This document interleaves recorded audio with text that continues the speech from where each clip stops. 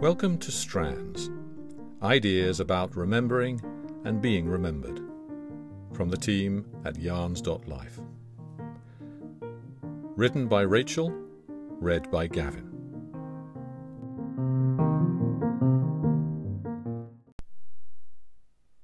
Tales of a Twenties Baby, Episode 1, VE Day 1945. "I've seen a lot," my mother commented to me the other day.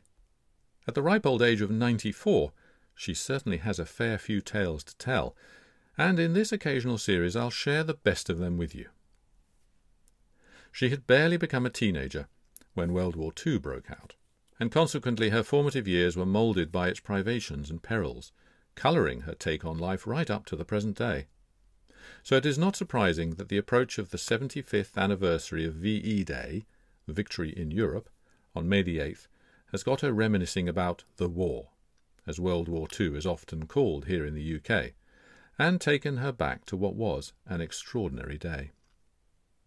Mum had travelled down by train from Yorkshire to Egham, on the western outskirts of London, to stay with family friends, the Stopps.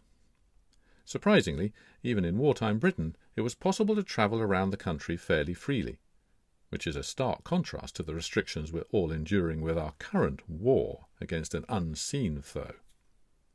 Fun fact, the Stopps ran a bakery, which held a royal warrant to supply the royal household at nearby Windsor Castle. Mum navigated her way across London alone at the tender age of 19. Normally she would have been accompanied by her mother's sister, Cyria, who travelled down at least once a year to see Madge and Fred. But this time Mum also had a treat awaiting her, a visit to the Sadler's Wells Ballet. Ballet in Britain before the war was considered elitist and for the tiara set.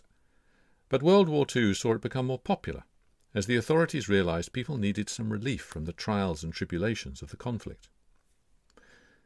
Victoria and Albert Museum ballet historian Jane Pritchard agrees. "Everything changed with the outbreak of war," she explained to the BBC back in 2016.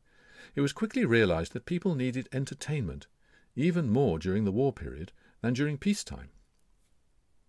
Despite the Blitz and conscription, Sadler's Wells managed not only to perform in bombed-out London, but also had forays around the UK, and in 1940 a tour around the Netherlands, which ended in an emergency dash back across the Channel when the Germans invaded. They escaped in the hold of the penultimate cargo boat out of The Hague. As was the case at the time, many young women had boyfriends who were serving in the forces, and Mum was no exception. The flat countryside in our part of the north of England was dotted with airstrips, and especially around the cathedral city of Lincoln, where Mum was training to be a teacher.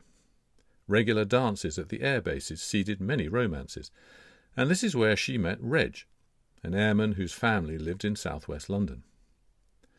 They had perhaps one date when he was posted to the Asian conflict, but his brother and sister remained in the capital. So, when Mum went to Egham, they invited her to join them for the performance by Sadler's Wells Ballet, later to become the Royal Ballet after the war. It was the first time she'd ever been to the ballet. The three of them took the London Underground to Trafalgar Square, heading for the new theatre, now known as Noel Coward Theatre, in St. Martin's Lane. Mum recalls emerging from the tube station to be confronted by a throng of people in Trafalgar Square, celebrating the fact that the war had ended in Europe. It was May the 8th, 1945. Looking back today, her recollections are vivid but disjointed. She remembers the joy and excitement, but also seeing Winston Churchill address the crowds from a balcony. She thinks it was in Trafalgar Square, but it was probably just off the square in Whitehall, outside the then Ministry of Health.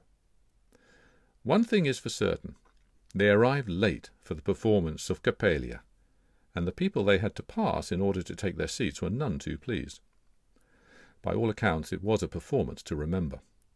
According to the Sadler's Wells Ballet A History and Appreciation, Robert Helpman could not be restrained from improvising his own celebrations on stage. Coppelia's balcony was decked with flags, and the last act got completely out of hand. Gillian Lynne, one of the performers, recalled the mayhem, and the fact that all the dancers wanted to do was to change out of their costumes and go join the throng in a very crowded Trafalgar Square. It's hard now for Mum to piece the fragments of her memories, as if a piece of clothing has frayed at the edges. The threads are there, but they have become separated, pulled apart by the passage of time.